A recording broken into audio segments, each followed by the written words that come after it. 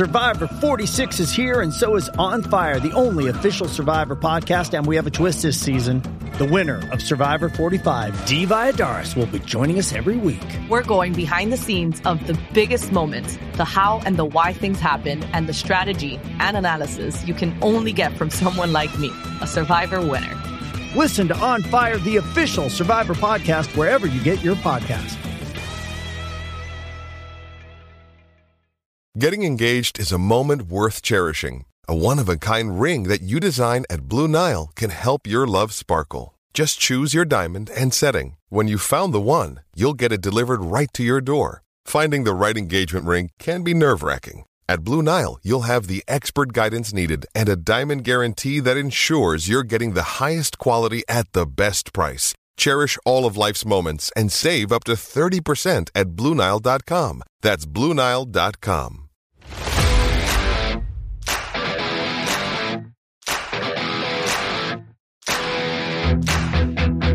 Hello and welcome to PFF Fantasy Football Podcast, AFC Team Previews Edition. I'm your host, Ian Hardison, joining me on this lovely Wednesday afternoon. Host of the Unexpected Points Podcast, PFF data analyst, all around good, fun guy, Kevin Cole. How's it going, Kevin? Good. Wait. So are we doing AFC? I thought this week we were going to do 10, 15 minutes AFC, 10, 15 minutes NFC, and then expand, 1.5 to maybe in 3 hours of Skylar Thompson talk. I think would be more appropriate this week. You know what? We usually start with the AFC East and the top team, which is the Bills. But screw that, Kevin. It's a special occasion. Let's start off with the Dolphins and actual Skylar Thompson QB1 season. Dolphins have already confirmed that Tua Tagovailoa is going to miss another week recovering from that concussion, and Teddy Bridgewater remains in that protocol. So, yeah, Kevin, would have been a lot cooler to see Skylar, earn his way up the depth chart, the old-fashioned way. Never want to see these guys get hurt. With that said, it is now Skylar Thompson QB1 season, and the Dolphins are planning for him to start week 6 here against the Vikings. Vikings currently favored by 3 points. We'll see if that increases now with the news going on. Game total at 46. So I'll say this, Kevin. We're both extremely biased for Skylar Thompson for some reason. I don't know. I just enjoyed watching him in the preseason. He had mostly the big time throws, but I actually like that. It's becoming more of a bit, but just the way he played in the preseason was a fun time to watch. You see a ton of bad football in the preseason. So when you had Skylar Thompson, at least, throwing some good in with the bad, it was fun to see. And I'll say this, man, there were some good moments last week. And similar to Bailey Zappi coming in against the Packers, like it's tough to hold any rookie QB, too hostilely against what they did. Not even in his start when they had to come in, in Skylar's case, the second play of the game after Teddy got concussed. So he had to roll out bombs. And, I caught myself thinking a couple times, Kevin, was Mike McDaniel opening up the playbook a little bit more because Skylar Thompson can actually throw the ball more than 30 yards downfield, unlike Tua and Teddy? It wasn't the worst first performance in the world, all bit and bias aside.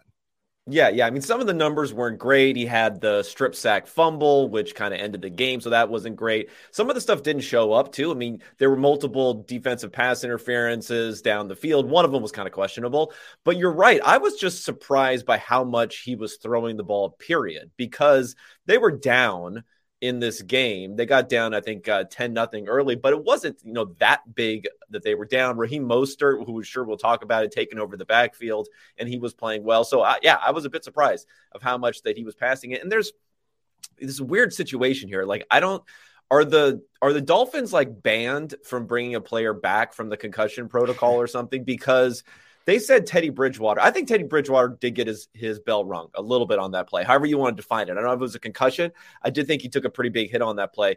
But they said that, or at least this was just tweeted out by Marcel Louis-Jacques, who is the reporter for ESPN for the Dolphins. He said that if Bridgewater clears the concussion protocol, he'll be the backup and not the starter, which seems a little bit weird because they were singing Bridgewater's praises last week on how prepared he was and how great he was in practice. Maybe it's because he's not going to be able to prepare in practice. I don't know.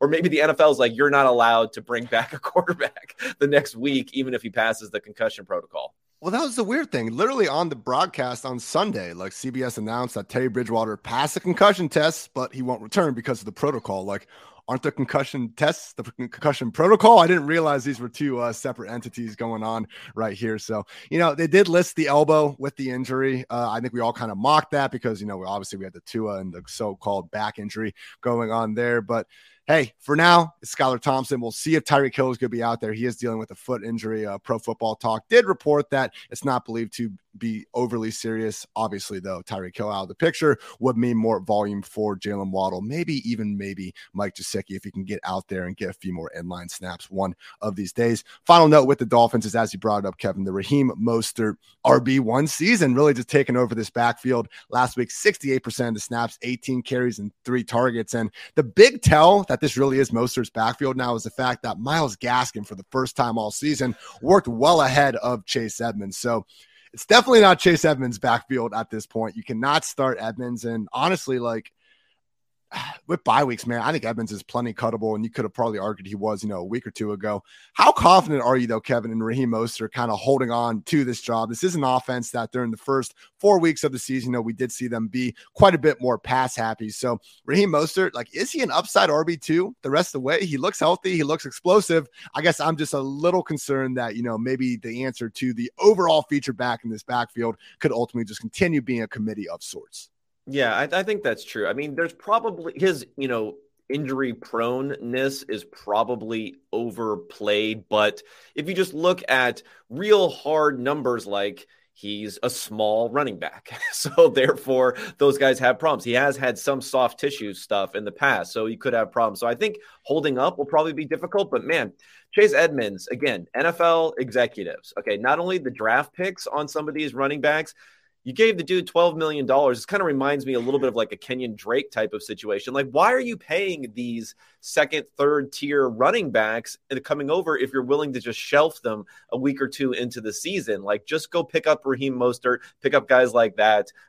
Don't waste money. And there are some, ridiculous fluff pieces getting written about this marriage, back in August. Why Evans is the ideal RB1. Oh, he's so knowledgeable of the inside zone scheme and this and that. And it's like, you know what? Mike McDaniel has been with Raheem Mostert for 3-4 years. He brought him over there. He went with this guy. Can never underestimate a coach's ability to get the familiar party more touches. Back on schedule, Kevin. Your first place Buffalo Bills sitting at 4-1. How sustainable is what Josh Allen is doing specifically under pressure? Something I noticed in my quarterback write-up, this year. NFL high, 9.3 yards per attempt under pressure this season. No other quarterback is higher than 7.2. Josh has literally averaged more yards per attempt under pressure than when kept clean, which when you watch him play quarterback, it's just so perfect that I love it, Kevin. But you found something similar in terms of the EPA per play. With all that said, how sustainable is this? Because we have seen in the past how pressure, not the most stable metric in the world, but you know what? It is Josh Allen out here. Would it make sense that of all people, we could expect Josh Allen to maybe keep on keeping on with this a little bit more than the average QB? Yeah, I definitely think that's the case, that he could do it better than the average QB. He invites some of that pressure too, the way that he plays. So, when he's being pressured, it's not the same as your traditional pocket passer who is really going to be compromised when he's in that situation. Sometimes he's rolling out, sometimes he's moving up in the pocket and moving around, and that's going to cause it. And he's going to regress, right? But we talk about regression. It doesn't mean you go back to being a league average type of quarterback. He's someone who's going to perform better under pressure, who's going to perform better on third downs and other situations where he can extend plays. He's going to be doing things that are seen as being unsustainable. He's going to be that type of guy. Now, last season, he had positive EPA under pressure. He had positive EPA under pressure the year before, too. But we're talking about slightly positive, which was really, really good for the NFL. Really, really good versus other quarterbacks when he made that jump in his third year. Now he's just playing off the charts, whereas his clean EPA is barely changed. So, yeah, that's going to come down a bit, but I expect him to continue to be good under pressure relative to your normal quarterbacks. Gunslinger Josh Allen was certainly back last week. You guys saw the freaking highlights. What an incredible performance. 348 yards, 4 touchdowns in the first half, and he left meat on the bone. He missed Diggs for a touchdown, threw an end zone pick to Gabriel Davis, but 14.9 yard average target depth. So I spent all that time last week, maybe this is a new Josh Allen getting the ball out short. Nah, he's just still an absolute monster out there. Love seeing it. Now, the one thing we did get in this offense, we know Josh is going to do his thing. Stephon Diggs is Stephon Diggs. And Gabriel Davis, yeah, he's going to bust sometimes, but he's also going to boom. So keep that man in your lineups. Devin Singletary, though, we've had the RB4 finish, the RB20 finish, and then 3 other games finishing outside the top 40 performers. He just gets in this problem, Kevin, where if the Bills manage to blow teams out, they don't keep giving the ball to Devin Singletary like a lot of primary early down backs. They're happy to feature James Cook and even to a lesser extent, Zach Moss, or they just keep throwing the ball. Even when Josh Allen left that game up 38-3, they were still, happy to throw the ball all over the field. So this week, though, with Devin Singletary, again, we're looking for a matchup that can hopefully keep the Bills in a more neutral game script. They got that. They're in Kansas City, game of the week, 4:30 Eastern. Buffalo is favored by 2.5.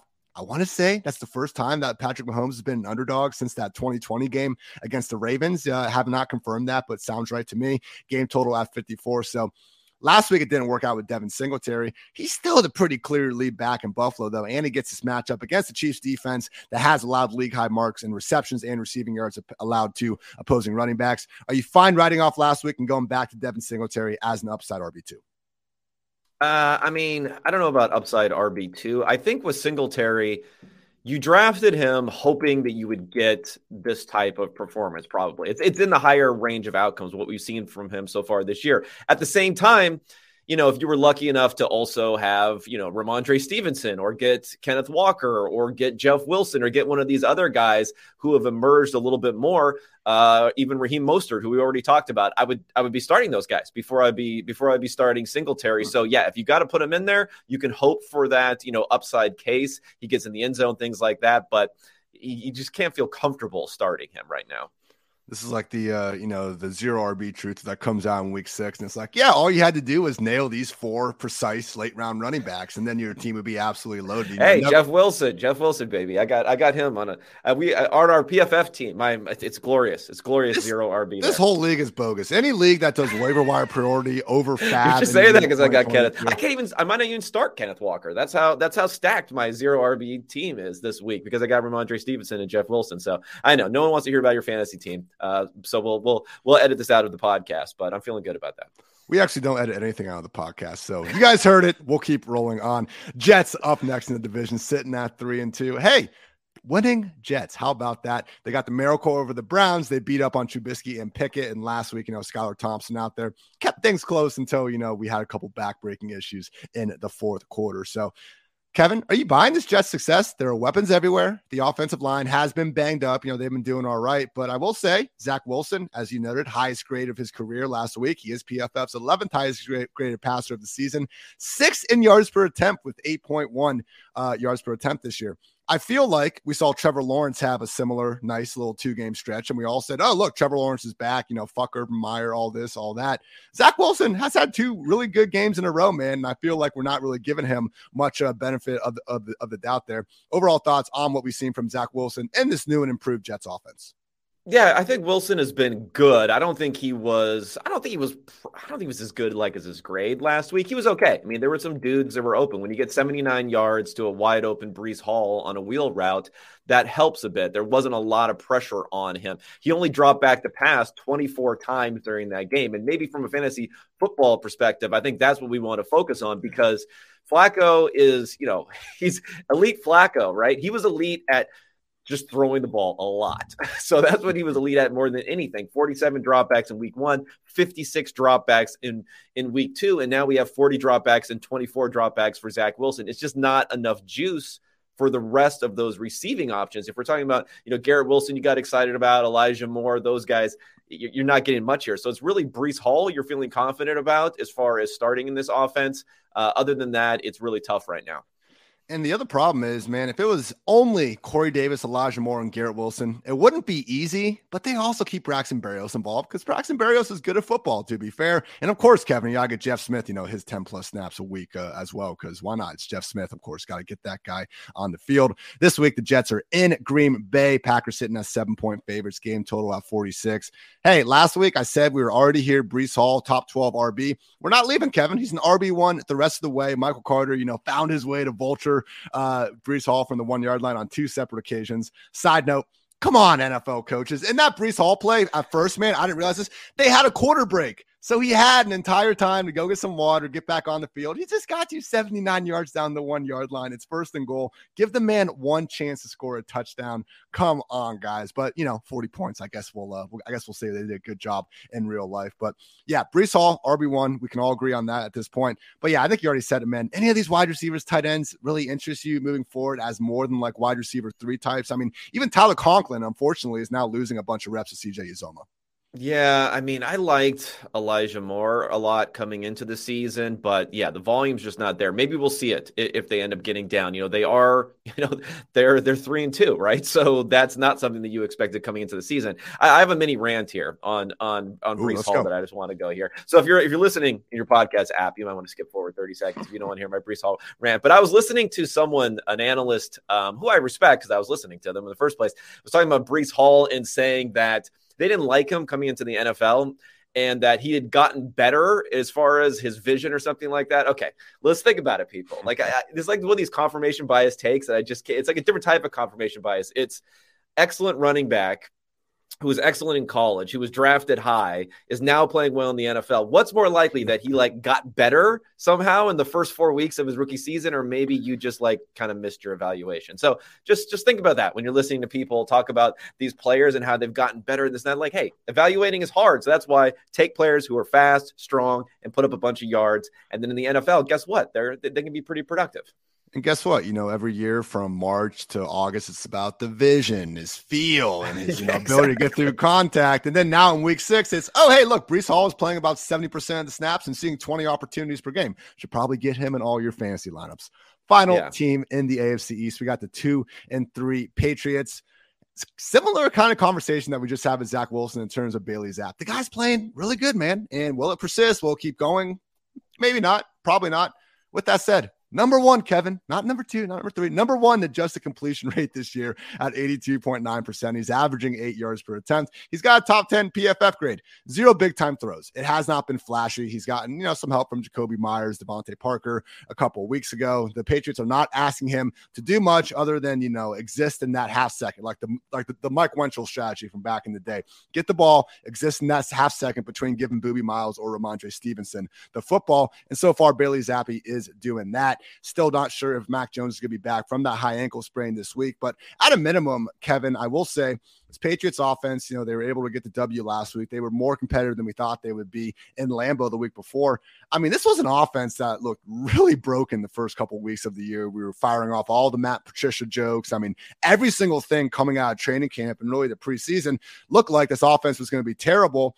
And with Bailey Zappe under center, they've started to get back to average, maybe, dare I say, even an above average group. Do you think once Mac Jones is back in this offense, we can see them start looking more like that legitimate top 10 scoring offense that they were last season? Yeah, I don't know if we're going to get the top 10, but I think we could talk about top half type of offense. I thought Max Jones played a lot better than what people think that he played. He was dropping some dimes actually in the game against the Ravens, I guess it was. But he had some interceptions at the end, but he was throwing the ball down the field to Parker. And I think Zappe is fine, but similar vein when we talked about Zach Wilson, although even more extreme here, he's got 40 dropbacks in 2 games. That's in 2 games total. He's got 40 dropbacks. So we're not going to be getting a lot of goodness and a lot of upside from this offense. What you will be getting, though, as a favorite, and with that backfield thinned out, is a lot of Ramondre season. It's Ramondre season all over. This is one of those things where I know people are going to complain who didn't draft and were fading him, and they're going to say, oh, you only needed, 2 running backs to get injured. And don't steal my rant I was about to say, Kevin. Then he finally has a chance to play. Well, guess what? That's what happens when you draft a guy in the 7th, 8th, 9th round, 10th round sometimes of what's going to happen here. But you're drafting talent. And look at this guy. He's just stiff-arming people. He's juking. He's moving. He can do it all. But at the same time, I will say, with all this enthusiasm around him, do we still trust that, I don't know what's going to end up happening, that J.J. Taylor comes in and starts getting some carries, that they bring in Pierre Strong all of a sudden, even though he's a rookie, and do something. I don't know if I'm fully trusting. I'm putting Ramondre in the RB1 conversation, but I'm not putting him, projections are going to have him as the best running back played this entire week. It is worth mentioning last week, it was only Stevenson and Damon Harris. So when Harrison hurt his hamstring, there was nowhere else to go. That's why Stevenson had 89% of the snaps. But you start looking at the roster, Kevin, and again, I mocked the whole Ramondre Stevenson sleeper season in like July just by all the things that had to go right. Well, here we are, and they all have gone right. Damon Harris expecting to miss multiple weeks with the hamstring. Ty Montgomery is on IR, and you can mock Ty Montgomery being, a part of this conversation all you want. He had the pass down role, and he had more snaps than Ramondre Stevenson in week one. That happened. James White retired. Pierre Strong has played 3 total snaps on offense, none since week 2. And JJ Taylor, and don't even forget about Kevin Harris, moved to the practice squad after the preseason. So it does seem like Stevenson is going to be as much of a feature back in New England as we could expect. Is he going to be more of a 90% guy? No, I think it goes down to around 70 or 80%. But either way, and also hats off to the guy. He's playing fantastic. PFF's 3rd highest grade running back this season behind only Nick Chubb and Josh Jacobs. I mean, he had a catch and run last week, broke a good 3 tackles on the play. One of the more impressive individual performances I saw. So great matchup this week. Cleveland 27th in PPR points per game allowed to running backs, 30th in yards per carry, yards before contact allowed per carry. Stevenson, you cannot show me a lineup where he will be sitting, so please don't even ask. Otherwise, though, we do have Hunter Henry getting to play a full-time role, literally 98% of snaps last week without Jonnu Smith. So if you need a tight end for bye weeks or whatever, Hunter Henry, if he's still out there, fantastic option for you. How are you feeling about Jacoby Myers, Kevin? He was banged up. He comes back, has a 100 yards game. Hell, even scores a touchdown in this economy. Love to see it. And we did see also with the Nelson Aguilar injury and Tyquan Thornton coming back, it's really Jacoby Myers and then everybody else in this passing game. Are you confident enough in Jacoby kind of being this target hog alpha that inexplicably he's been throughout his career keeping on? I guess, but again, I'm just concerned about the overall volume there, and I'm just probably not that interested in the receivers outside of, like you mentioned, Hunter Henry. I think is a guy that you can start. Outside of that, it's tough because any of them can disappear any week, and then when you're getting, in week 2 earlier this year, Jacoby Myers had 13 targets, but then he didn't even get 100 yards on there. So you're starting them if you don't have another option, I would say. But other than that, it's just not someone you can get excited about as far as the upside, really. Full PPR changes little things, but we also have a pretty big sample saying he's not going to score touchdowns. That's awesome, as last week's one moment was. Moving right along to the AFC North. In first place, we got the 3-2 Ravens. So the Ravens were supposed to be partying like it was 2019 again, Kevin. We heard that all off season, but J.K. Dobbins misses the first 3 games. Gus Edwards still not back. Drake, Davis not doing their thing. You look up now after 5 weeks in the Ravens with a 59% pass play rate in non-garbage time situations, ranks 20th in the league, which again, not exactly the most run heavy or pass heavy offense, but more middling than the expected rate, which was going to be literally the most run heavy offense in the NFL. So Lamar so far, okay, I saw the misses last week. Could have had a 50-yard touchdown, Devin Duvernay, and then the Tylan Wallace one was even worse, or Tylan Wallace, a couple minutes later. But on the whole, on the season, straight drops, no screens included. He's averaging 7.3 yards per attempt, just like Justin Herbert. That's ahead of Joe Burrow and Tom Brady. His adjusted completion percentage, 19th among 39 quarterbacks, ahead of Burrow, ahead of Rodgers. I mean, Lamar Jackson, Kevin, he's doing everything you could hope for as a passer. We know what he brings to the table as a rusher. Do you expect this offense? We've talked in the past about just the overwhelming amount of total offense that Lamar is accounting for. Is this sustainable? And do you think this team can keep being not pass first, but more pass heavy than we're used to seeing, and then continue to lead this division? Yeah, I think they can be. You're right. There were some big plays that were left. His usage is still fantastic. I mean, he ran the ball 11 times 2 weeks ago, 12 times last week. He's not getting the super long runs like he was those other weeks, but still, you get that type of usage. You're going to get some more rushing touchdowns there, which he hasn't had. And then the passing game, you mentioned that he missed a couple of plays there. Rashad Bateman out. We'll see about him. I don't know. I'm not necessarily encouraged by his potential return this week, but that's a guy that they want to get back there. So yeah, I think they can continue to play this way. He's stepped forward passing the ball. The bigger question for me is just, with the rushing and whether you can trust guys there. J.K. Dobbins was sharing the backfield a lot. And it might be one of those situations. Remember, his delay to start the season and missing the first couple of weeks, his knee might not be exactly where they want it to be to say, we're just going to turn over the entire backfield to this guy. So I don't know if he's necessarily someone you can really trust, at least until we see it. We got to see it first. I really thought last week was going to be the week because his usage went up from week 3 to week 4. And then with Justice Hill out of the picture, it made sense to really feed Dobbins. I mean, they just could not have trusted Kenyon Drake and Mike Davis less, deservedly so. They weren't making anything out of their opportunities earlier in the season. And last week, people, I kid you not, Kenyon Drake literally outsnapped J.K. Dobbins in a close game that, they were either up or within one score the entire time. So, yeah, look, and just with this offense, I mean, we've seen it. Greg Roman has not had a history of giving any single running back a workhorse role anyway. So when you have your workhorse running back, your theoretical workhorse running back already banged up, I just don't think he's going to get there. Could also see Gus Edwards returning soon off that PUP list with a knee injury. Haven't seen if his practice window is open just yet, but once he comes in back in the picture, going to be even more complicated. So look, down the stretch in 2020, the last time we actually had a somewhat healthy backfield here, from week 8 to the AFC divisional round, Dobbins played 53% of snaps. Edwards was at 33%. Justice Hill took some as well. Dobbins had 128 rush attempts. Edwards had 105. Dobbins had 16 targets. Edwards had 10. Gus Edwards is not disappearing. I know people love to look at this and say, oh, Dobbins is going to be a 70, 80% guy, sooner rather than later. That's not what the Baltimore Ravens want to do, Kevin. And as much as we think Dobbins is, has better style and all this than Gus Edwards averages 5 yards per carry on a yearly basis, man. So I do think Dobbins, more weeks than not down the road, he should be able to give us some of that low end RB2 value, but got people waiting for that true RB1 breakout season. I think it might be another year at least. Any final thoughts? Let's see. They're in New York this week against the Giants, 5-point road favorites, game total of 44.5. Assuming Bateman is out again, which I agree with you, it doesn't look good. Where are we at with Devin Duvernay? Because they're doing a good job just getting him some design plays. I had a nice moment last night, Kevin. Adjusting the old ranks, might have had a glass of wine or two, and the Devin Duvernay versus DJ Moore battle for me. I gave it to Devin Duvernay. I had Devin Duvernay ranked ahead of DJ Moore, Brandon Ayuk, Juju Smith-Schuster. What a time to be alive. Yeah. I mean, I think that he's shown a lot. I mean, he's not only just getting the ball because no one else is there. Again, it's skill-based position, and I know you could say, well, they don't have other options, and that's why he's getting a chance. But he was making some plays earlier this season too, when Bateman was still around. So yeah, I think he's a quality guy. You're not going to have the total upside with him. He's not going to be 100% snap person. He's not going to be, a real 1B or even real solid second option necessarily next to Mark Andrews in that passing game. But he's someone who you can start. And I think the only other thing to recognize is just like Mark Andrews, man. Like, what can we say about this guy? Remember the Kyle Pitts versus Mark Andrews? There was a little bit of a controversy going the season. I mean, what a stud. What an absolute stud. And people always talk about Lamar Jackson being drafted after Hayden Hurst in that draft. Well, that was a few picks later. We're talking about Mark Andrews going 2 rounds later than Hayden Hurst in that draft.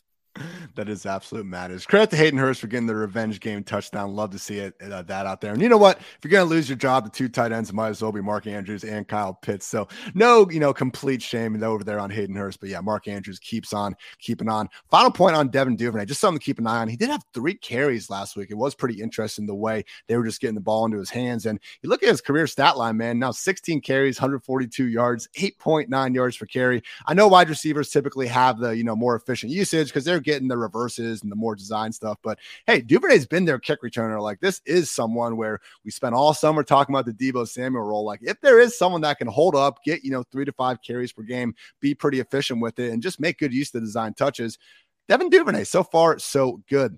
On the other side of that Sunday night loss to the Ravens was the Cincinnati Bengals, 2-3 on the season. This week they're in New Orleans, since the 1.5-point road favorites, game total of 43.5. So I want to say, we bring up his name like every podcast. He's a damn good writer, so why not? But Stephen Ruiz, I think, pointed this out. He's had some questions over the years about Joe Burrow and, baby arm Burrow, and, can't he really get that deep ball going? And hey, in 2020, man, it was a very good question. 61.5 PFF passing grade, only 6.1 yards per attempt on passes thrown at least 20 yards downfield. Now, you add Chase in 2020, PFF passing grade goes from 61.5 to 95.8, 6.1 yards per attempt to 15.8. But now in 2022, Kevin, we're seeing numbers that are pretty much right in the middle of that. So which one is it?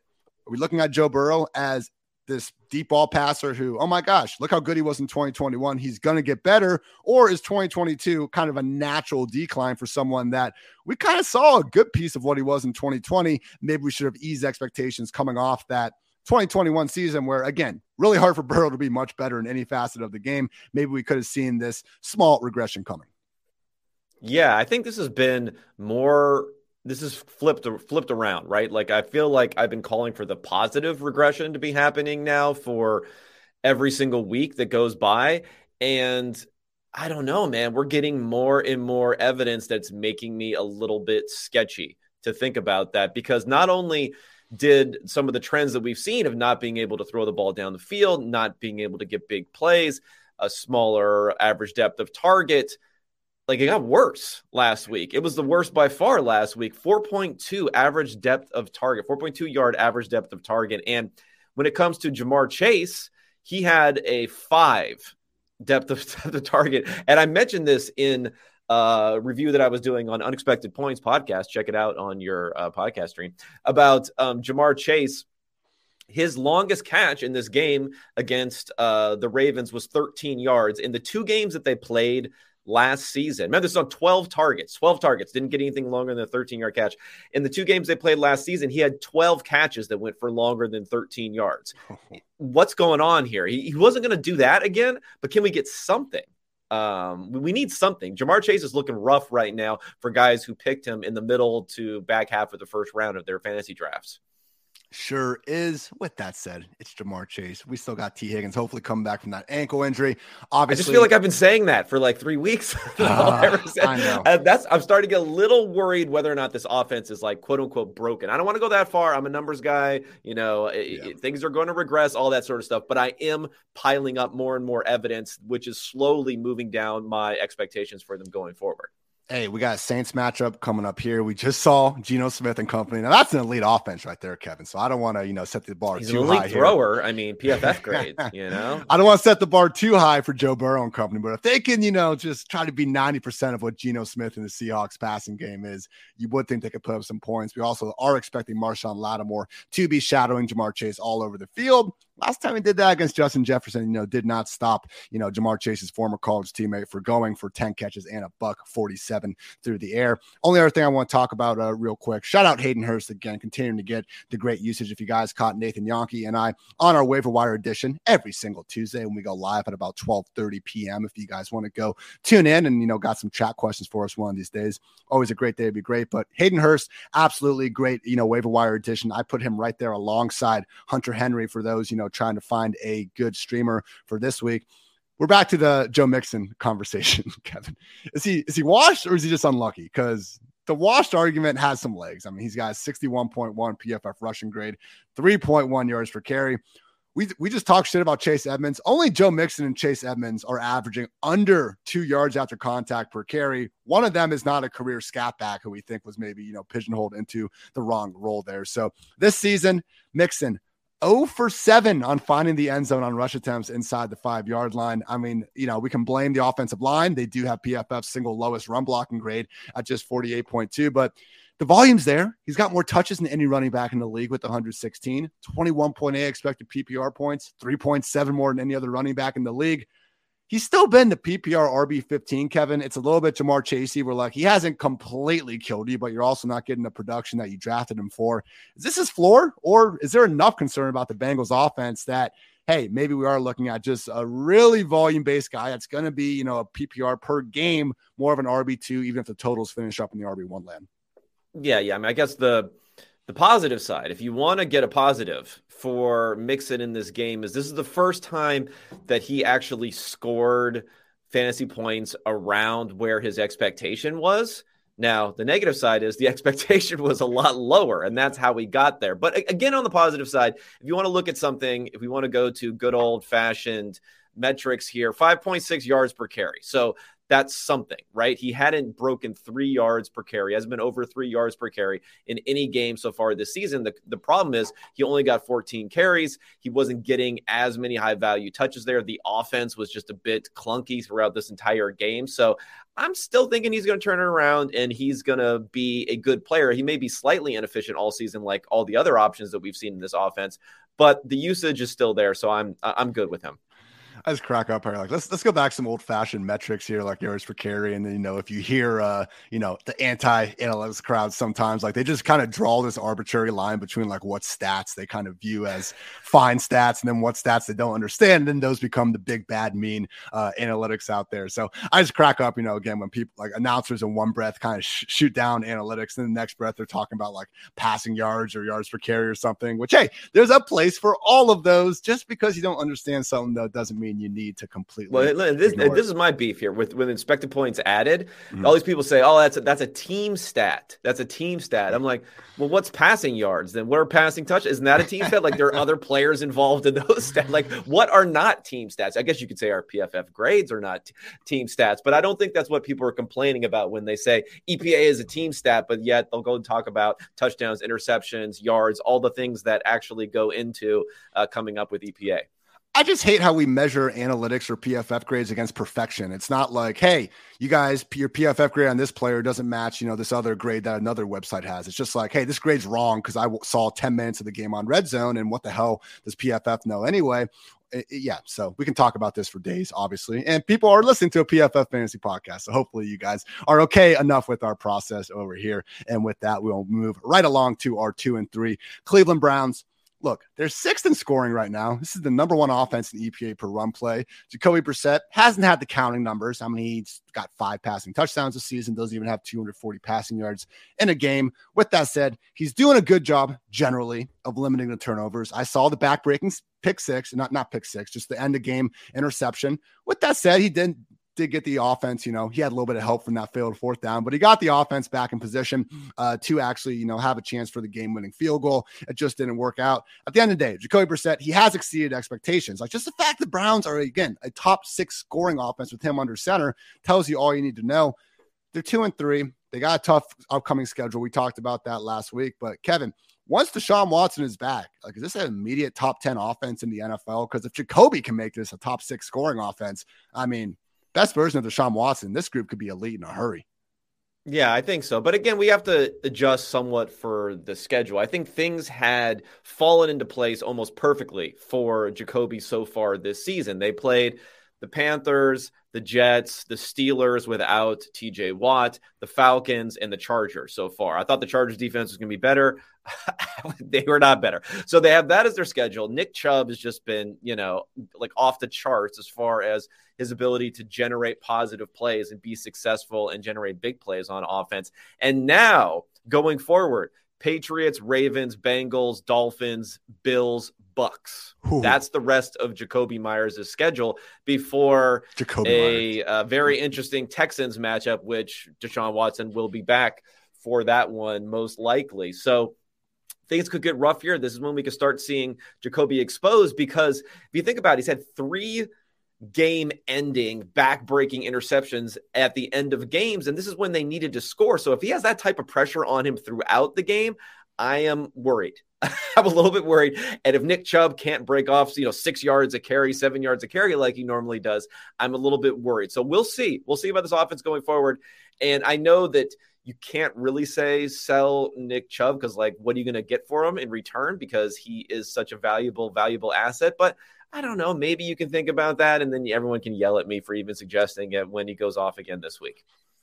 On pace for 2,016 rushing yards and 24 rushing touchdowns. It just becomes this thing where, like, hey, yeah, I had Nick Chubb in my fade list relative to where he was being drafted. And yeah, I am holding up that L.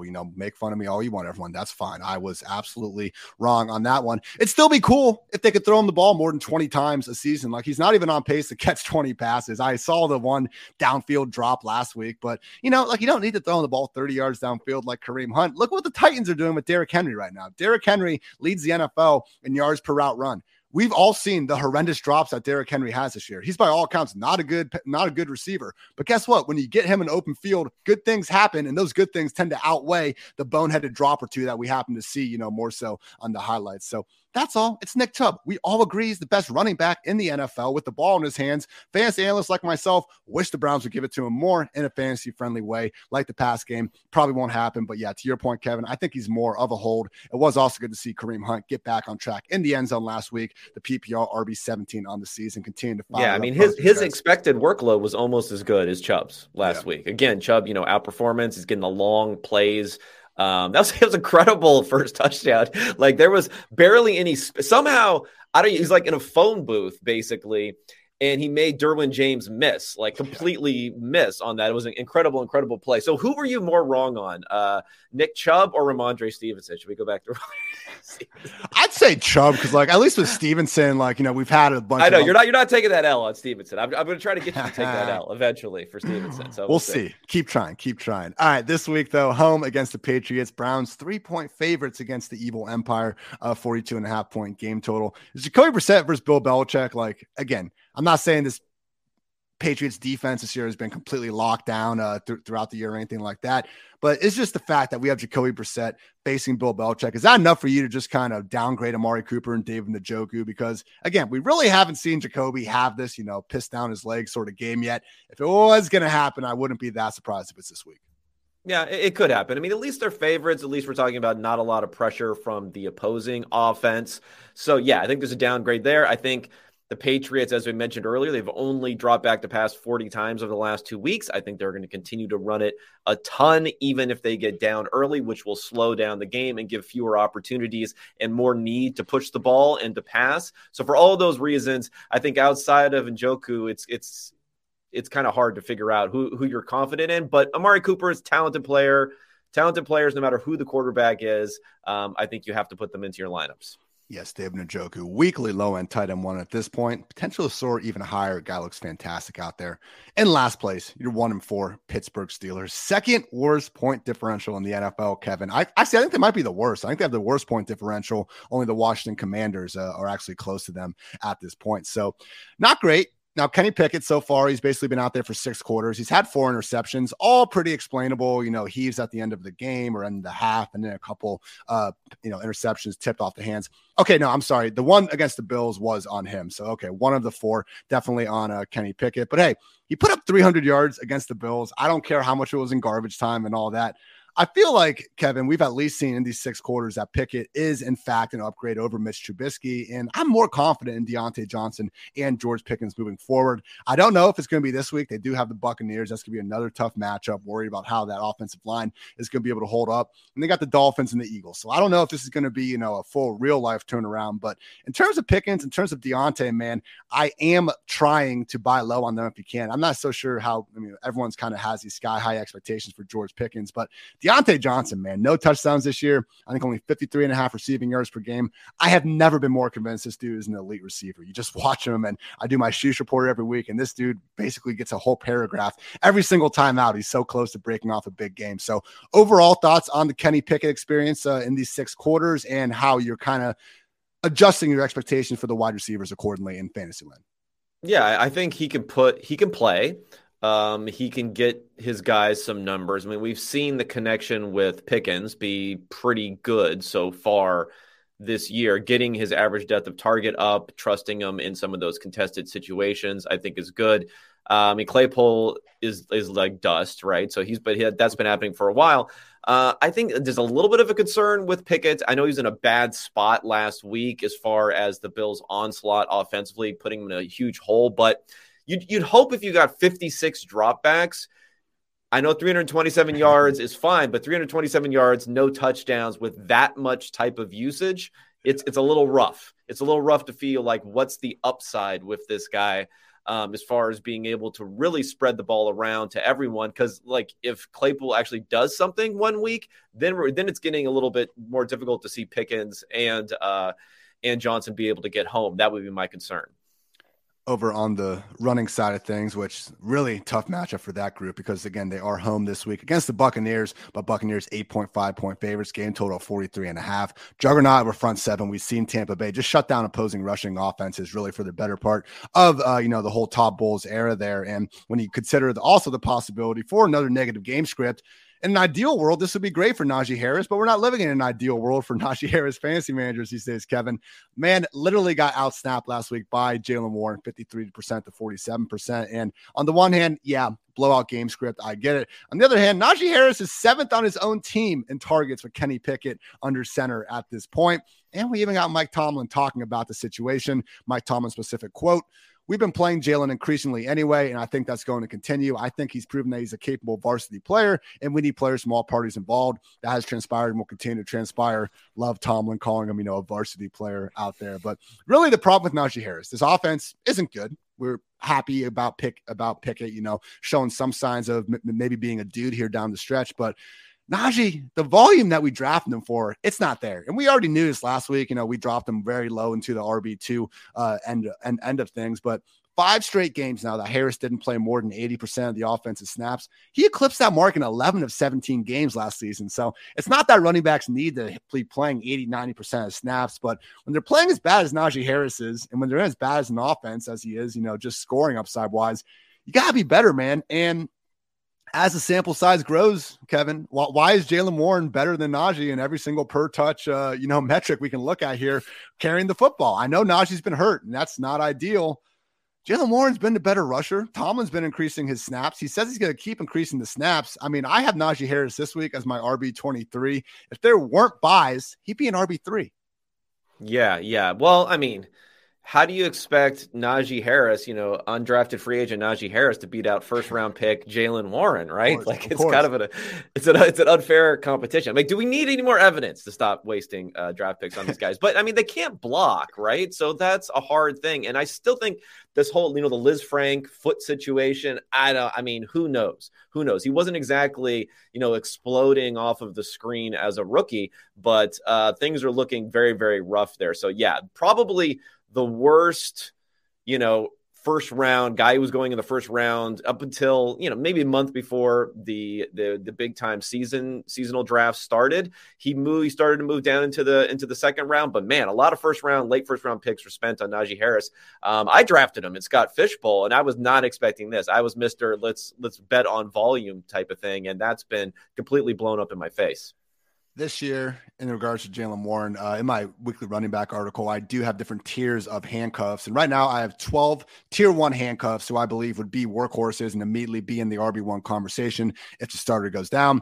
Buccaneers rookie Rachaad White, Khalil Herbert with the Bears, Kareem Hunt with the Browns, Pollard with the Cowboys, Dillon with the Packers, ETN Jaguars, Henderson Rams, Madison Vikings, Stevenson with the Patriots, as we are seeing, Michael Carter with the Jets, Kenneth Walker with the Seahawks, and Jaylen Warren with the Steelers. So again, when we sit here, on the waiver wire show, and we tell you guys, go get Rachaad White, go get Jaylen Warren, don't get Tyler Algier, don't get these, Mike Boone type players who they've had the injury. People are overpaying them for a big role that isn't even on the plate. Take the guys that haven't had the big injury occur yet and are one injury away, not from their regular handcuff rule, but from legit seldom leaving the field. I do really think that's what we have in Jaylen Warren. He's still someone that's only rostered, I believe, in under 10% of ESPN leagues. You're going to see that every weekly projection, 2.5 points or something. You're not using him until you want to use him, and then everyone's going to want the guys to get him on your roster before then.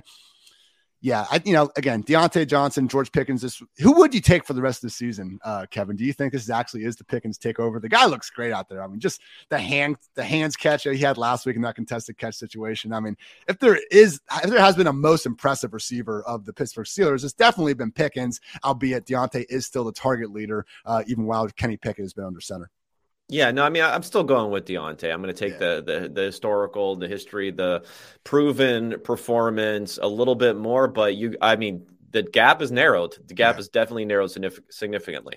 Saying a lot for him. All right, everyone, before we go ahead and move on to the AFC South, I want to give a quick shout out to some of our lovely sponsors out there, starting off with No House Advantage. No House Advantage is changing the game by offering the most dynamic fantasy sports platform available today. Play in pick'em contests versus other people for the shot at winning $250K plus in cash. Download the app, choose a contest, select your player props, earn points for correct picks, and climb the leaderboard for your shot to win big money every day.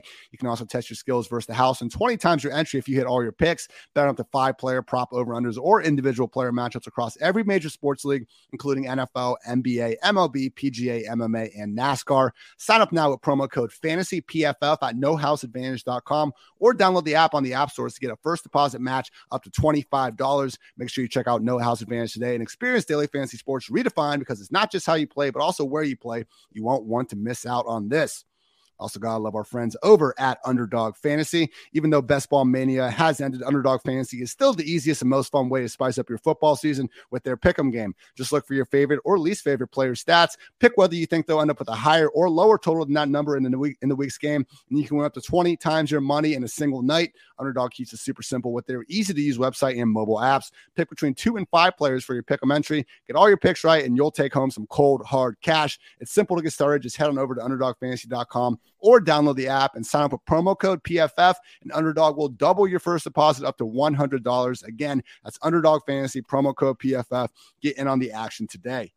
I love how DraftKings has their Kevin Hart commercial, and DraftKings is one of our sponsors too. I love you guys, but he talks about, being like the overdog, and I think he says underdog. Like, Underdog's getting some free publicity from Kevin Hart out there almost every single time. There you go. There you go. Wait, hey, hold up. Wait a second. Breaking news. Breaking news. God, stop. Breaking news. Okay. So Mike McDaniel says that Tyreek Hill and the rest of the Dolphins team captains have decided to take the ping pong table out of the locker room in an effort to focus more intently on their upcoming opponent. Do we need to talk about this? Do we need to redo the Dolphins section? This is bad, man. I can't remember the ping pong table going. It's always coming. I mean, this is something to keep a radar. We'll put this on our radar here. We'll have to have with and without ping pong table metrics, I believe, for the rest of the season, just to see how things are going forward. But something everyone should look at going forward. Are you kidding me? Dude, this team beats the Bills. Like, Tua looks like a world beater. They're 3-0, and their 2 quarterbacks get concussed, and they look at the ping pong. Mike McDaniel stood up in front of that team and said, "Hey guys." No, this was leadership by Tyreek Hill and the rest of the captains. The rest of the captains. They sometimes, the captains got to step in and ping pong tables out. I mean, as long as they're not playing pickleball, that's all I have to say. I mean, I'm sure it's huge in Florida. Pickleball has got to be huge in Florida, since the average age of the pickler. I heard they're called picklers. Picklers average about 668-ish, I would say, is like on the young side for picklers. So as long as they're not doing that, I'm okay. Could you imagine how much we would drag anybody, media, coach, whoever, if they came out and said the Dolphins need to get rid of the ping pong table to help fix things? This was a player move. Oh my goodness. So they're taking control. Leadership. Taking control. Comes in many forms. Your first place Titans, 3-2 in the AFC South, are on a bye week, so we'll talk about them next week. Second place, your 2-2-1 Indianapolis Colts facing off against the Jaguars this week in Indy. Colts sitting as 2.5-point favorites, game total at a lowly 42. So I got some good stats here to show you just how bad Matt Ryan has been. And lest we forget, Reggie Wayne was throwing up all offseason because of how much Matt Ryan reminded him of Peyton Manning. Colts brass could not stop throwing Carson Wentz under the bus seemingly every single day throughout this offseason. Matt Ryan was going to unlock Paris Campbell, all these things. Okay, he leads the league with 18 combined interceptions and fumbles. Carson Wentz is in second with 12. Now, again, we played 5 weeks, 18 combined interceptions and fumbles. Last year, in 17 starts, Carson Wentz had 15 combined interceptions and fumbles. This year, only the Baker Mayfield-led Panthers have a worse EPA per play than the Colts. Matt Ryan has taken a league-high 21 sacks. I decided to take sacks plus interceptions plus fumbles. Guess who leads the league, Kevin? Matt Ryan with 39. Carson Wentz and Matthew Stafford, the only other guys over even 30. This offense has been terrible. Matt Ryan sure looks like the reason why. I mean, it's like that SpongeBob meme where like they're trying to find a problem with the Colts offense, and it's like SpongeBob looking at the most wanted poster, and it's actually SpongeBob. Like, Matt Ryan sure seems to be the problem here, Kevin. It's not going to get any better unless they're going to bring Swag Kelly out of retirement. Like, I don't see a fix anytime soon here, other than hopefully Jonathan Taylor's healthy. You give him the ball 35 times a game, and hopefully he does Jonathan Taylor things. But do you see anything getting right in this passing game? Because right now it's even dragging Michael Pittman down. Yeah, it's bad. If I had like the ability to just buzz a team and we could just skip them, this may be. We're going to be talking about Alec Pierce. Like Alec Pierce, can he be a thing? And I'm going to give myself. This is part of my self-congratulation part of the broadcast. I'm going to give myself some credit because I was doing an off-season narratives, like what are we buying, what are we selling. One of my narratives that I was selling was I have a couple of headlines here. One of them is. This is my favorite one. Matt Ryan has Colts gushing. And then there's a little bit of a quote. It says, there's definitely an it factor. What does that even mean? Like, what does that even mean? Oh my God, this is bad. This is like very, very bad. Jonathan Taylor is like, he was supposed to be like Nick Chubb. Like you could not regress this guy. He's been regressed. They regressed him. Our poor boy, Jonathan Taylor has been regressed. I can't take it. What have they done to my boy? Hopefully he is back from that ankle injury. Nyheim Hines in the concussion protocol. If not, we're going to see Deion Jackson and Phillip Lindsay probably splitting things pretty evenly down the middle. If you're desperate, you need buys. Okay. I think I ranked Deion, like assuming Taylor and Hines are out, I think I ranked him like RB 35, 36, which with 4 teams on bye, like that is low. So they are not recommended starts by any stretch, but I know it. I'm in some of those leagues. You just need some guys out there getting some touches, take a look at Deion Jackson and Phillip Lindsay. But we did get reports that Jonathan Taylor is tentatively expecting to suit up. He was coming off the short week last week. I do think Taylor will be back. Go back to Will Pittman and Alec Pierce, 60 plus yards in 3 straight games. Nathan Yonke and I talked about it again. The big good news for Alec Pierce is that Ashton Dulin is on IR, so he's completely out of the picture. So we should see more of a full-time role for Alec Pierce. God forbid Matt Ryan gets his shit together just a little bit. Maybe this passing game can start doing anything. But yeah, too many words on that team already. Let's move on to your 2-3 Jaguars. Yeah. Back-to-back games where Trevor Lawrence has not looked good at all. I believe specifically, Kevin, he has had a negative EPA per play in back-to-back weeks or just overall. So what version are we getting at this point? Because he looked great in weeks 2 and 3, weeks 1, 4, and 5, not so much. And when you put it all together, he's been anyone's idea of a pretty bad quarterback, regardless of what stat you want to look at. Jaguars have dropped a league-high 14 passes, but man, Kevin, this does not look like the quarterback that has been lauded as, the best prospect since Andrew Luck. What are your kind of career expectations for Trevor Lawrence at this point? They've changed, maybe gotten a little bit more positive than they were at the beginning of the season. I think what you were looking for him is that, yeah, sure, there's still that upside. I mean, the physical traits, his ability is there, but continues to sail passes. That's a big one. Continues to make bad. And we talk about the Jacoby Brissett mistake. Like his interception last week where he threw it to Derek Stingley might have been the boniest bonehead play of them all because it was first down, I believe.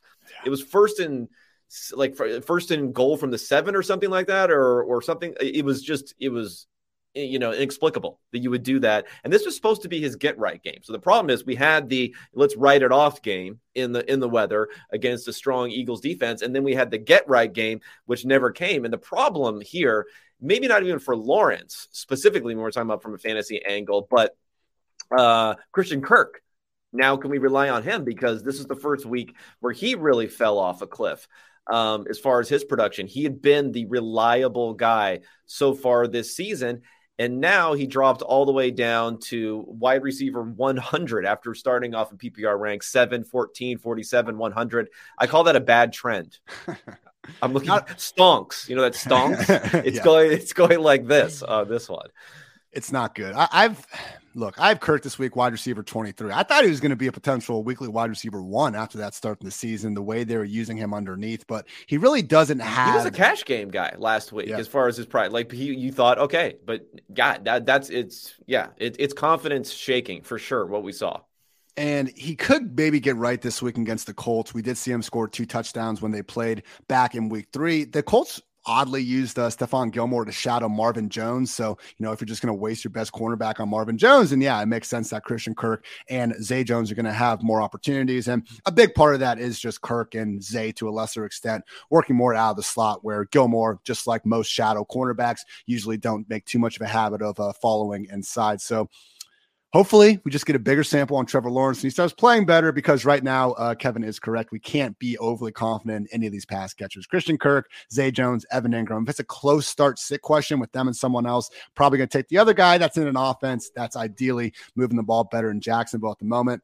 Let's talk a little bit about this backfield, though, because we had a lot of James Robinson victory laps after week 2 or 3, even after week 1, Kevin, honestly, with what he's been doing. And I think we just struggle sometimes to separate what's happening with our eyes, what's happening with the stats on the field, and then what a good story is. Because, yeah, James Robinson coming back from this Achilles is fantastic, and I don't think he's a terrible running back by any stretch, but Travis Etienne's objectively been better this year, and that's in terms of PFF grade. Yards per carry is 4.9 versus 4.1. Etienne, more yards after contact per carry, more missed tackles forced per carry. The yards per route run isn't even close. The yards per reception, Etienne is almost doubling what James Robinson is bringing to the table. So we can talk about pass blocking. We can talk about Etienne being used as more of a slasher, and that's inflating his stats. But hey, man, put the eyes on Etienne. I forget who tweeted us out, but Etienne looks like a Mario Kart, just racer out there. That dude is fast as hell. He's making big plays. He had over 100 yards last week.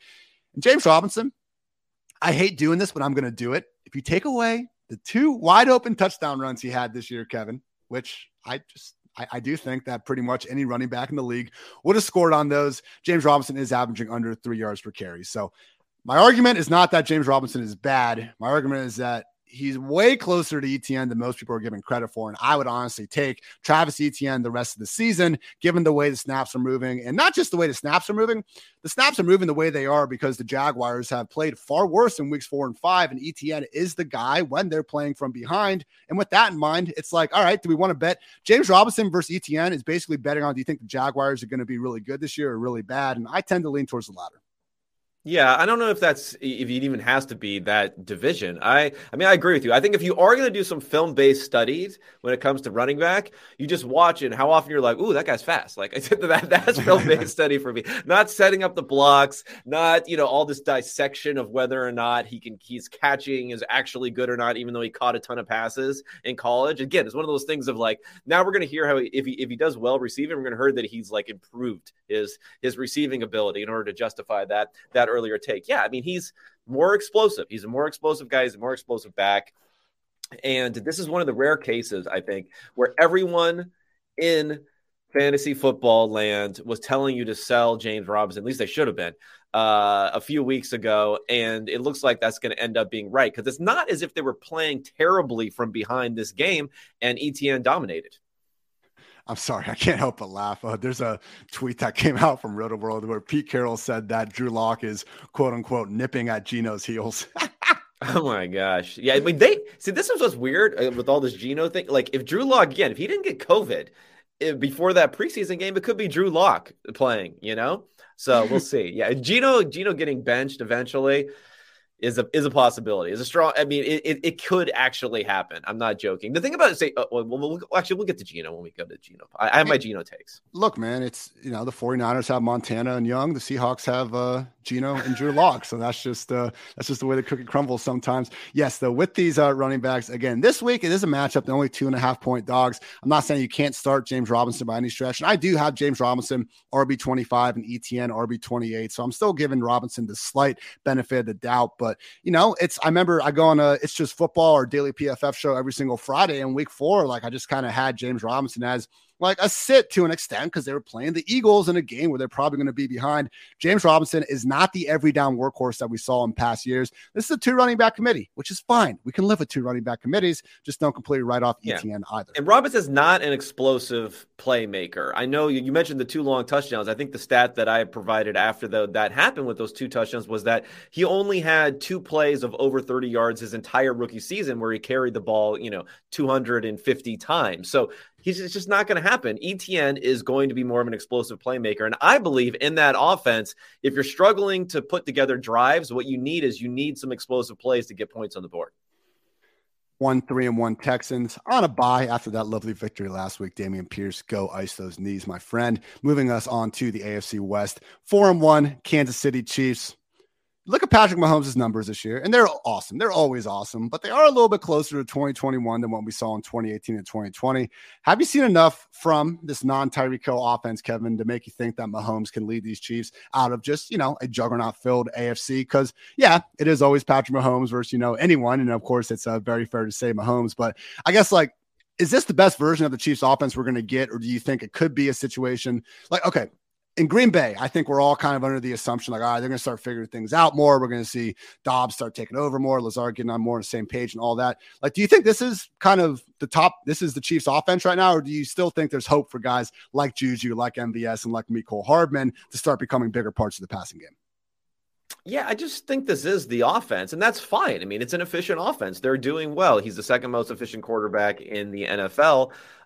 Next to Josh Allen so far this year. And the way he's done it, in some ways, you can point to larger degrees of sustainability, right? We talked about the Josh Allen pressure play before. Mahomes is good under pressure, but he hasn't been otherworldly under pressure.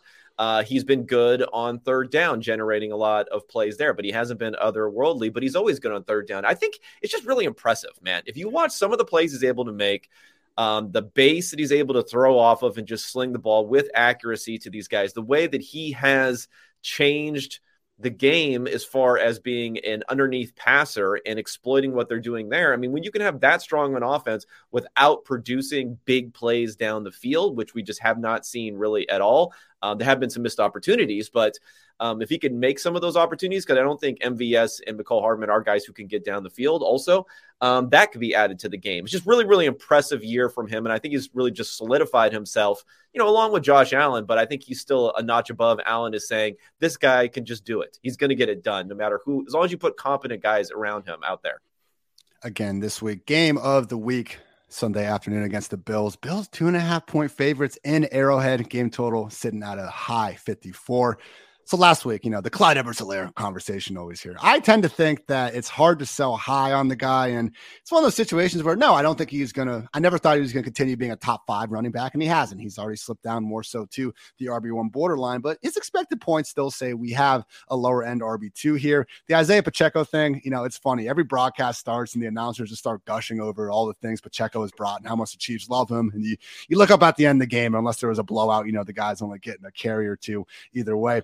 Jerick McKinnon, though, is the one that is really a potential problem. I mean, a couple of weeks ago, it was McKinnon, just getting stopped short of the goal line, and then Clyde was the one banging it in. Last week, Clyde got stopped at the goal line on 2 separate receptions, and of course, I'm sure y'all can guess who scored a touchdown after that happened with Travis Kelce finding 4 trips into the end zone in that one game. But do you think, Kevin, I mentioned my handcuff tiers, and I certainly don't have the Chiefs, in tier 1. I think I have them tier 3 with a projected 3 running back committee, but if something happened to Clyde Edwards-Helaire, who has not stayed healthy for an entire NFL season to this point, I know Jerick McKinnon would be the recommended ad, but how high is the ceiling for McKinnon? Because I feel like at this point, McKinnon has a better chance of kind of getting that every down roll than Clyde, I'd even argue. You look at every single high leverage situation out there, McKinnon tends to be on the field more times than not.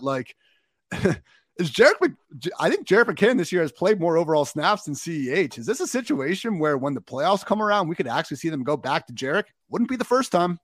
Yeah, I think we could. I think for this backfield, and when it comes to the Chiefs, it's always been this weird thing. You have this disconnect between a really great offense and what that means for the running backs within that offense. I mean, look at this last game as a perfect example where CH was getting some of those higher value touches. He was getting in the end zone. He was very close to getting to the end zone in this game. But you can have games with the Chiefs offense where you have 4 touchdown passes that all came within the 10-yard line, right?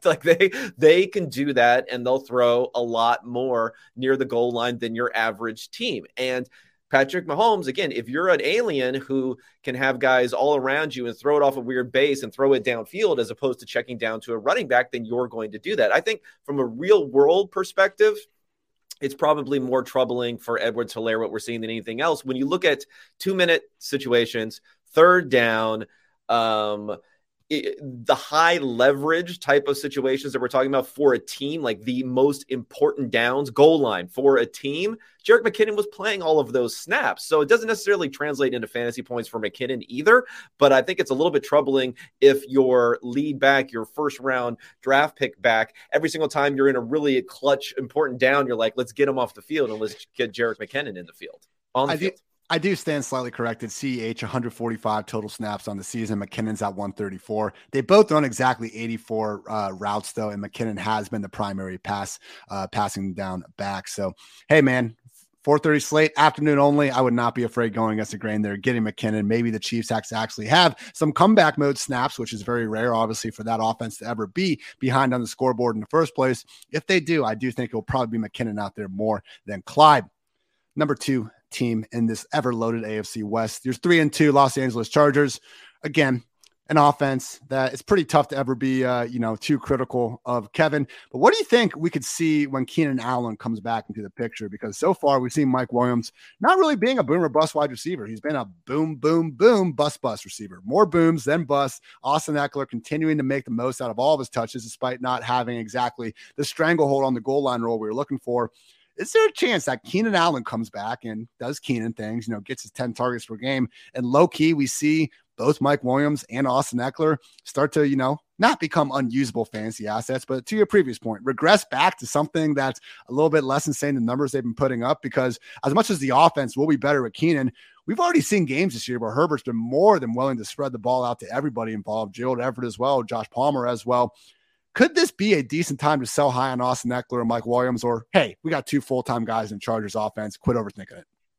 Yeah, I mean, it probably is overthinking a bit when it comes to Eckler, at least, just because you don't have the high-end running back play. I mean, Eckler went from one of these guys where you thought, oh, man, this usage is not so great.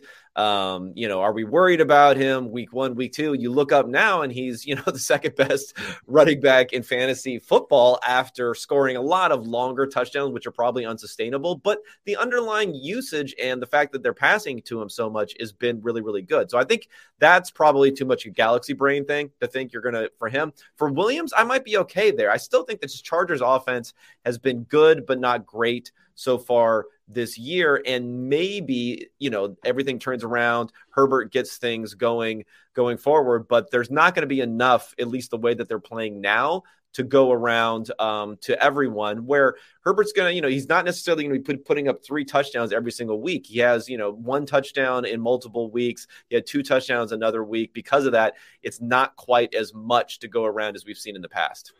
I will say if Keenan Allen is back this week, when he's been out every single week, start Mike Williams, absolutely no matter what. If he's back, I'm going to be dropping Mike, just more of a mid, low-end wide receiver too. If you are really loaded, though, and you actually can give me a rare start sit question where it's close, I would be a little bit cautious about Big Mike. Maybe if you're playing your showdown slates. And if you are, make sure you check out Kevin's weekly showdown article. Is always available on PFF.com. But I am expecting Mike Williams to be facing shadow coverage from Patrick Surtain, who is PFF's second highest graded cornerback in coverage this season. Yeah, Devontae Adams got 100 yards on him. It did take him 13 targets. He did hold DK Metcalf to 36 scoreless yards back in week 1. So again, if Keenan Allen is back, I would be a little more cautious on Mike Williams, but more likely than not, he's going to continue to be started with or without Keenan. This will be the Monday night game this week, so it is in Los Angeles against the Broncos. Chargers favored by 5.5 points, game total of 45.5. We're going to finish off this AFC preview with the last place 2 and 3 Broncos. Oh boy. Again, the loss on Thursday night, I think we end up, everyone got their jokes in on Russ, and deservingly so, and it kind of overshadowed just how bad Matt Ryan really was in that game as well. But how much blame are you putting on the shoulder injury, Kevin? It does seem awfully convenient that we find out about it as soon as, Russ comes off such, a disaster in prime time. But hey, this is a situation where this year, you look at, we're at PFF behind the scenes tools. We're able to look at how quarterbacks do the different depths of the field. 1 to 9 yards downfield, he's 20th in adjusted completion rate. 10 through 19, he's 22nd. He is 20th or worse throwing to every single depth of the field. He has not been accurate. Is this something where he's got a hurt shoulder? He's 34 in November.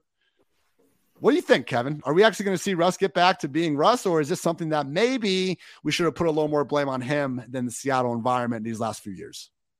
Yeah. I think it's a combination. He can't get worse. He probably has to get better. But we have seen, with this whole evolution of defense and the too high, Russ has been one of the more susceptible quarterbacks to that. So his ability now to pivot and to get out and to use more quick game, use other sorts of options that someone like Patrick Mahomes is turning to, it's probably not there. It's probably not there as much. And that's the problem. And I also think that we saw him coming to Denver and we said, Albert O he's going to have him at tight end. He's going to have Sutton. He's going to have Judy. He's going to have Hamler. He's going to have Patrick. Maybe it's better to have Metcalf and Tyler Lockett still, right? Than all of those different guys together. And he's really been so laser focused on Sutton, where it's been good for Sutton fantasy wise, but it also leads to plays in the end zone where you have KJ Hamler completely wide open, and then you're still locking in on Courtland Sutton. So it's rough. And from a fantasy perspective, it looks like Gordon and Boone were both okay, but are never going to have ceiling with the way. And I think this is just going to continue in that sort of way going forward. I don't think anyone's going to take over there. So other than Courtland Sutton, I don't know what we're doing fantasy-wise with this team. I will say Judy, he almost had that touchdown like the first drive where Russ actually made a great throw. Linebacker had his back turned. Looked like it should have actually been DPI. Judy can only get one arm up, but, it wasn't. And then Russ, probably his two best throws of the game, honestly, was an incompletion to Judy, and then he hit Andrew Beck in the end zone for what should have been a touchdown. He drops it. Next play, Judy was wide open for a 27-yard score. Russ sailed it. But to your point, it certainly has been the Courtland Sutton show, and he really is the only person in the offense you can feel at all good about starting. I couldn't agree more about the backfield usage. Last week, Melvin Gordon, 55% snaps, 15 carries, 3 targets. 0 fumbles, barely got close on us there on one of them, but Mike Boone, 42% snaps, 7 carries, and 3 targets. And Benjamin Albright, who is basically as tuned in the Broncos as anybody, he got asked about any insight into the Melvin Gordon, Mike Boone timeshare. And it's not the most, assured answer, but he did say, I think a lot of it is going to be coach's feel, and don't count out Latavius Murray, which has been a common kind of sentiment among Broncos faithful. And I believe Cecil, it wasn't a report, but he was even saying, if Javonte didn't get hurt, the way things were going with Melvin Gordon, he wouldn't have been shocked if Melvin Gordon could have even been cut. So it was a better game from Melvin last week. I believe he did get over the 100-yard mark, and he showed a little bit more juice out there. He forced 5 missed tackles on the ground, 3.1 yards after contact. So maybe he wins out, but man, we look at everything that's happened with Nathaniel Hackett going back to the Green Bay days and then what we've seen in Denver. And this was my point last week. Javonte freaking Williams couldn't get a 3-down roll in this offense. I have a hard time believing they're going to give that to anyone else involved now that he is also out of the picture. So until we see Latavius, really pound his way into this group, I'm fine treating Melvin as a lower end RB2, especially with the bye weeks, very much here, but I would not be expecting him to be someone that, is a must start anytime soon. And I think that about covers it, Kevin. Nice little AFC preview here. We'll be right back with the NFC. Let the folks know we got PFF.com this week. Yeah, the normal showdown pieces, quarterback rankings, unexpected points, podcasts, all that stuff. All the normal stuff is all in the rotation. All you can ask for, continuing just to grind through each and every week. Week 6. We still got, 12 more or so, but always a great day. It'd be great. 5 weeks. 5 weeks. God bless him. God bless him. I got all my positional previews, as always, Sheesh Report, Injury Report, Mismatch Manifesto. Catch all that on PFF.com. So appreciate you guys tuning in. As always, for Kevin, I'm Ian. Thanks again for tuning in. And until next time, take care, everybody.